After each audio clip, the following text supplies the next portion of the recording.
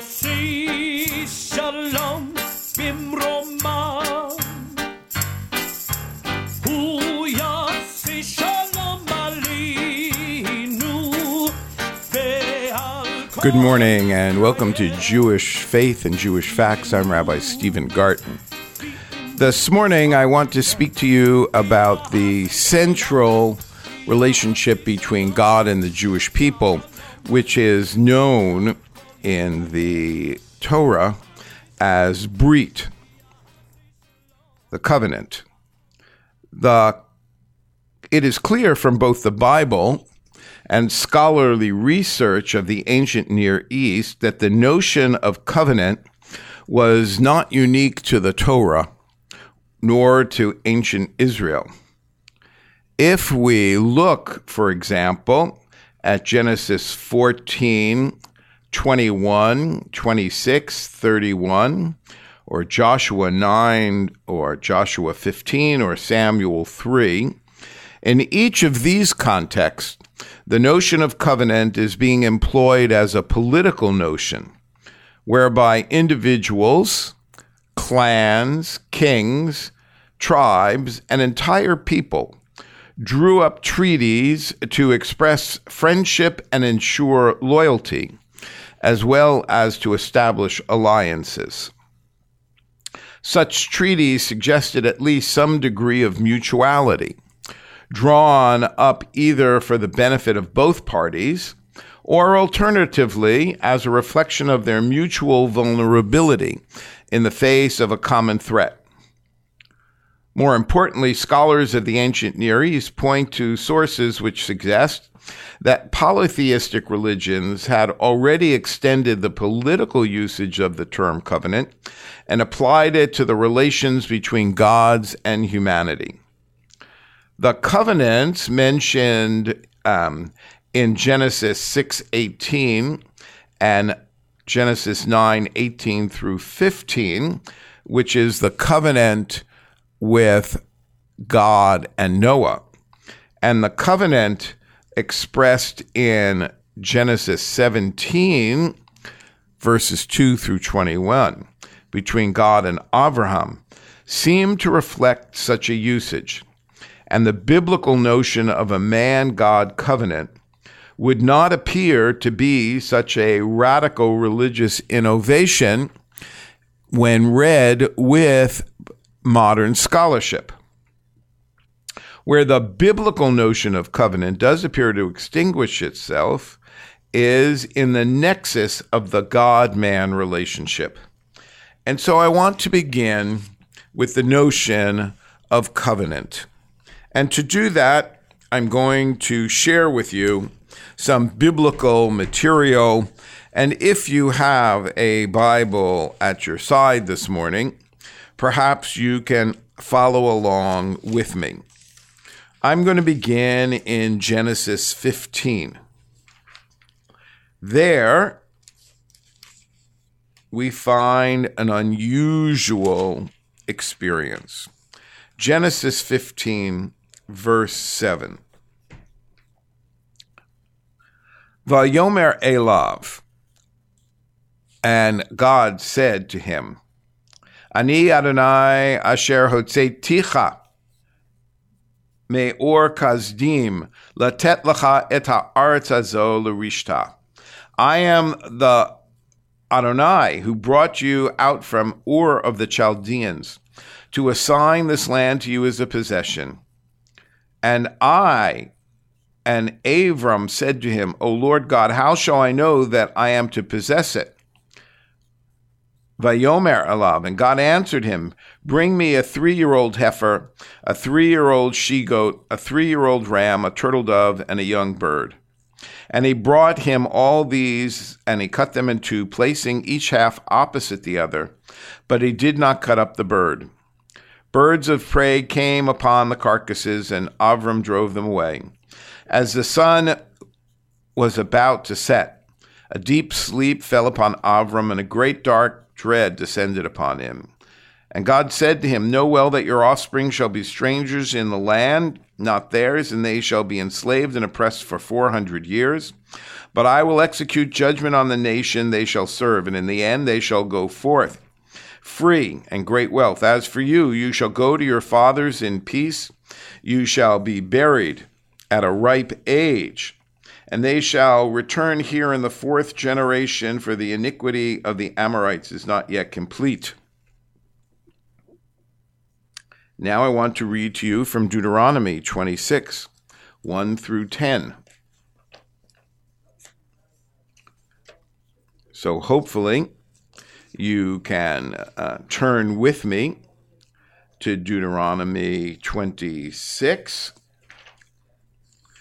And there we find another usage of covenant. When you enter the land that the Lord your God is giving you as a heritage, you can possess it and settle in it. You shall take some of every first fruit of the soil, which you harvest from the land that the Lord your God is giving you. Put it in a basket and go to the place where the Lord your God will choose to establish his name. You shall go to the priest in charge of that time and say to him, I acknowledge this day before the Lord your God that I have entered the land that the Lord swore to our fathers to assign to us. And the priest shall take the basket from your hand and set it in front of the altar of the Lord your God. You shall then recite as follows before the Lord your God. My father was a fugitive Aramean. He went down to Egypt with meager numbers and sojourned there. But there he became a great and very populous nation. The Egyptians dealt harshly with him and oppressed them, and they imposed heavy labor upon them. We cried to the Lord, the God of our fathers, and the Lord heard our plea and saw our plight, our misery and our oppression. The Lord freed us from Egypt by a mighty hand, by an outstretched arm, and awesome power, by signs and portents. He brought us to the place and gave us this land, a land flowing with milk and honey. Wherefore I bring the first fruits of the soil, which I give you, the Lord hath given me. You can begin to hear the differences between the standard notion of covenant and that which is expressed in Genesis 15 and that which is expressed in Deuteronomy 26. And now one more. I want to read to you from Joshua. Joshua is the book in the Hebrew canon that follows right after the Torah. And I'm going to be reading to you from Joshua 24. Joshua assembled all the tribes of Israel at Shechem. He summoned Israel's elders and commanders, magistrates, officers, and they presented themselves before God. Then Joshua said to all the people, Thus says the Lord, the God of Israel, in olden times your forefathers, Terach, father of Abram, and father of Nahor, lived beyond the Euphrates and worshipped other gods. But I took your father Abraham from beyond the Euphrates and led him through the whole land of Canaan, and multiplied his offspring. I gave him Isaac, and to Isaac I gave Jacob and Esau. And I gave Esau the hill country of Seir as his possession, while Jacob and his children went down to Egypt. Notice in all three textual quotes, Egypt is mentioned. Then I sent Moses and Aaron, and I plagued Egypt with wonders that I brought in their midst, after which I freed you. I freed your fathers from Egypt, and you came to the sea. And the Egyptians pursued your fathers to the sea of reeds with chariots and horsemen. They cried out to the Lord, and he put darkness between you and the Egyptians. Then he brought the sea upon them, and it covered them. Your own eyes saw what I did to the Egyptians. After you had lived a long time in the wilderness, I brought you to the land of the Amorites, who live beyond the Jordan. They gave battle to you, but I delivered them into your hands. I annihilated them for you, and you took possession of their land. Thereupon Balak, son of Zippor, the son of Moab, made ready to attack Israel. He sent for Balaam, son of Beor, to curse you, but I refused to listen to Balaam. He had to bless you, and thus I saved you from him. And then you crossed the Jordan, and you came to Jericho. The citizens of Jericho and the Amorites and the Perizzites and the Canaanites and the Hittites, the Girasites and the Hivites and the Jebusites, fought you, and I delivered them into your hands. I sent a plague ahead of you, and I drove them out from before you. And just like the two Amorite kings, not by your sword nor by your bow, I have given you a land for which you did not labor and towns which you did not build, and you settled them, and you are enjoying the vineyards and olive groves which you did not plant. Now therefore revere the Lord and serve God with individual loyalty. Put away the gods that your forefathers served beyond the Euphrates and in Egypt, and serve the Lord. Or if you are loath to serve the Lord, choose this day which ones you are going to serve, the gods that your fathers served. But I and my household will serve the Lord. In reply, the people declared, Far be it from us to forsake the Lord and serve other gods. For it was the Lord our God who brought us and our forefathers up from the land of Egypt, the house of bondage, who wrought those wondrous signs before our eyes, and guarded us all the way that we traveled among all the peoples through whose midst we passed. And then the Lord drove out before us all the peoples that inhabited the country. We too will serve the Lord, for he is our God. That was from Joshua 24 through verse 18. And that section ends in the following way. Joshua 24:25. On that day at Shechem, Joshua made a covenant for the people, and he made a fixed rule for them. Joshua recorded all of this in a book of divine instruction. He took a great stone and set it upon at the foot of the oak in the sacred precinct of the Lord. And Joshua said to all the people, See, this very stone shall be a witness against us, for it heard all the words that the Lord spoke to us, and shall be a witness against us, lest you break your faith with your God. Then Joshua dismissed the people to their allotted portions of the tribes. How radical these three descriptions of the covenant seem in relationship to the nice covenant between Noah and God and Abraham and God. In the passage from Genesis 15 describing the scene at Brit Ben HaBitarim, the covenant between the pieces, so called because it was consummated, when God, represented by smoke, passed between the pieces of animal flesh. There, God establishes a covenant with Abraham. In this covenantal promise, God is clearly involved with the temporal fortunes of his tribe and nation. In Deuteronomy chapter 26 and the excerpts from chapter 24 of Joshua, the text offers us an intra-biblical glance backward. In both cases, what is being remembered is God leading and, even more importantly, God saving the nation. The development here is particularly striking when we think of the Torah in the ancient Near Eastern context from which it emerged. Other pagan nations conceived of their encounter with the deity in terms of nature and the ebb and flow of the created world. In contrast, these texts from Deuteronomy and Joshua suggest that the ancient Israelites embraced the God that led them through history itself, redeeming them from slavery, setting them on their own land. In a similar vein, the biblical presentation of the pilgrimage festival deliberately infuses the traditional agricultural rites of the annual spring and fall celebrations, which were widely observed in the ancient world, and which parenthetically one could say about the winter festivals as well, with the covenantal themes of historical redemption and protection. But the Bible, the Torah, does not stop there. The preambles to both versions of the Decalogue, Exodus 19 and Deuteronomy 5, contain language and gestures of a covenantal relationship. In Exodus 19, for example,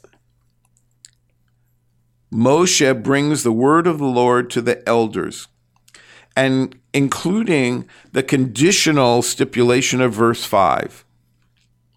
And now, if you will listen to my words and keep my covenant, you will be my treasured possession from all the people.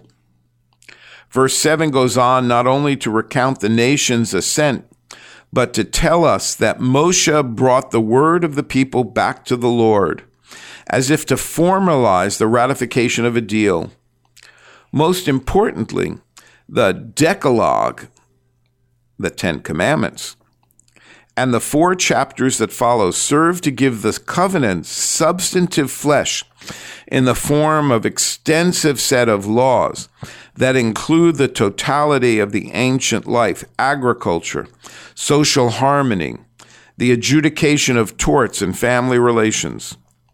Other books of the Pentateuch extend and deepen the substantive reach of biblical law, incorporating sexuality, cultic practices, and social welfare into the same mix of covenantal obligation. Deuteronomy chapter 5, in which we find the second exposition of the Aseret HaDibrot, the Ten Commandments, invokes the language of covenant once more and insists that the covenant was not only made with the Israelites' forefathers, but with us, all of us here who are living today. So you can see in these examples that covenant within the Torah is certainly a very different notion in those examples than what is traditionally expressed in the more normative expressions of covenant with Abraham and with Noah.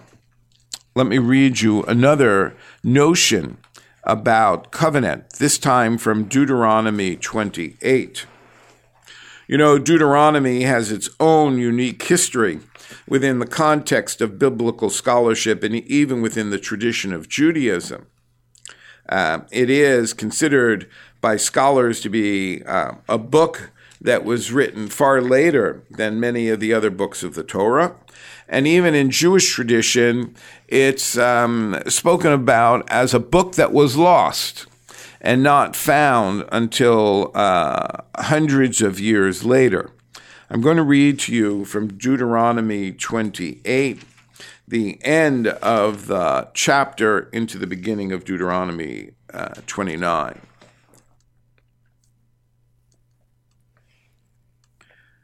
If you fail to observe faithfully all the terms of this teaching, the im lo tishmor la'asot kol divrei haTorah hazot. Notice that the word Torah is used here. To reverence this honored and awesome name, the Lord your God, the Lord will inflict extraordinary plagues upon you and your offspring, strange and lasting plagues, malignant and chronic diseases. He will bring back upon you all the sicknesses of Egypt that you dreaded so, and they shall cling to you. Moreover, the Lord will bring upon you all the other diseases and plagues that are not mentioned in this Torah until you are wiped out. I'm going to skip for a moment. The Lord, this is verse 64. The Lord will scatter you among the peoples from one end of the earth to the other, and there you shall serve other gods, wood and stone, whom neither you nor your ancestors have experienced. Yet among those nations you shall find no peace, nor shall you foot find a place to rest. The Lord will give you there an anguished heart and eyes that pine and a despondent spirit. The life you face shall be precarious. You shall live in terror night and day with no assurance of survival. In the morning you shall say, if only it were evening, and in the evening you shall say, if only it were morning, because of what your heart shall dread and your eyes shall see. The Lord shall send you back to Egypt in galleys by a route which I told you should not you see again. These are the terms of the covenant, this section of Deuteronomy ends with. These are the terms of the covenant. Ela divrei habrit, Asher tziva Adonai et Moshe likoret et bnei Yisrael be'eretz Moav milvad habrit asher karat ata bechorev. These are the terms of the covenant which the Lord commanded Moses to conclude with the Israelite in the land of Moab, in addition to the covenant which he made with them at Horeb. Deuteronomy, which, as I've already explained, both traditional and critical scholars regard as a text that is qualitatively and possibly historically separate from the four biblical books that precede it, would seem to bind the historical and substantive nature of the biblical covenant in a particularly forceful way.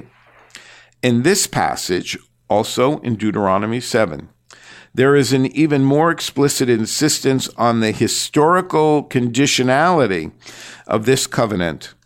The success and stability of Israelite society would depend upon the faithfulness to the terms of the covenant, while their failure would lead to exile and worse. Among these lines, the classic prophets of Hebrew tradition pointed specifically to social and ethical values as the determinant of Israel's future. These themes become the passionate refrain of the prophets such as Yirmiyahu, Jeremiah. Let me read to you what Jeremiah says. Jeremiah chapter 7. I hope you're following along with me this morning as we take a tour through the Hebrew text. Jeremiah 7, verses 21 through 26. Thus says the Lord of hosts, the God of Israel, add your burnt offerings to your other sacrifices and eat the meat. For when I freed your fathers from Egypt, I did not speak with them or command them concerning burnt offerings or sacrifices, but this is what I commanded: to do my bidding, that I may be your God and you may be my people. Walk only in the way I enjoin upon you, that it may go well with you. Yet you did not listen or give ear. They followed their own counsel in the willfulness of their own evil hearts. They have gone backward, not forward, from the day your fathers left the land of Egypt until today. And though I kept sending my servants the prophets to them daily and persistently, they would not listen to me or give ear. They stiffened their necks, and they acted worse than their forefathers. At the brink of political collapse, pointed to the covenantal relation and its conditions in order to understand the impending doom. Let me recite this to you again. These themes of social and ethical values as a determinant of Israel's future became the passionate refrain of the prophets such as Yirmiyahu, who at the brink of political collapse pointed to the covenantal relationship and its conditions in order to understand the impending doom. Now, it would be important if we wanted to complete our understanding of the notion of covenant within the Torah by looking at two more historical aspects of its use.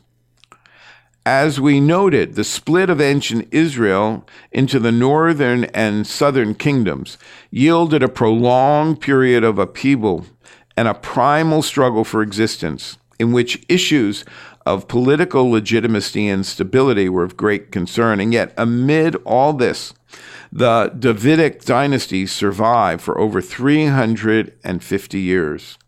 A good measure of this success may be attributed to the transposition of the notion of covenant unto the house of David. There appears to be a special divine investment in the political rule of David that extended to his reign, as well as the whole dynastic rule line that emanated from him. There is no doubt that the rulers of Judea used such divine sanction in perpetuating their monarchic line, and that this notion of a special covenantal relationship went a long way in securing the stability and legitimacy of the southern kingdom known as Judah. A perusal of some of the books of classical prophecy finally points to a marriage metaphor as a new conceptualization of the covenant. This classical formulation appears in Hosea 2, one of the least read books of the prophets, Hosea,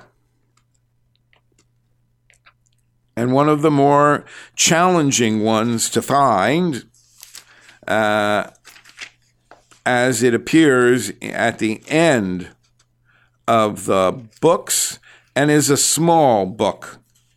But in Hosea chapter 2, verses 21 and 22, we find the expression of this notion of covenant.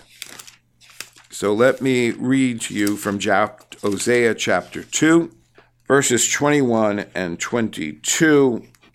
In that day I will make a covenant for them with the beasts of the field, the birds of the air, and the creeping things of the ground. I will also banish bow, sword, and war from the land. Thus I will let them lie down in safety. And I will espouse you forever. I will espouse you with righteousness and justice, with goodness and mercy, and I will espouse you with faithfulness. Then you shall be devoted to the Lord. Notice how the covenant there appears as a... That's the classic formulation, but in Hosea 7, we see a very different kind of expression of the covenant, one that has remained with the Jewish people forever.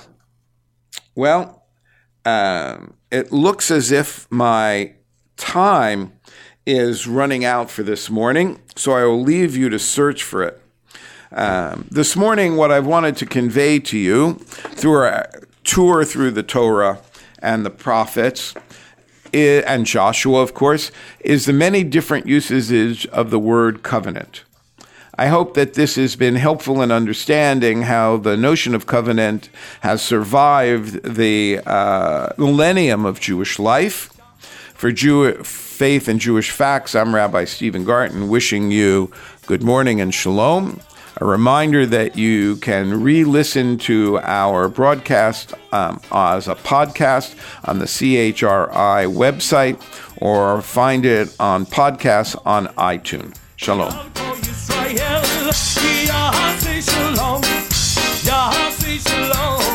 Shalom aleinu.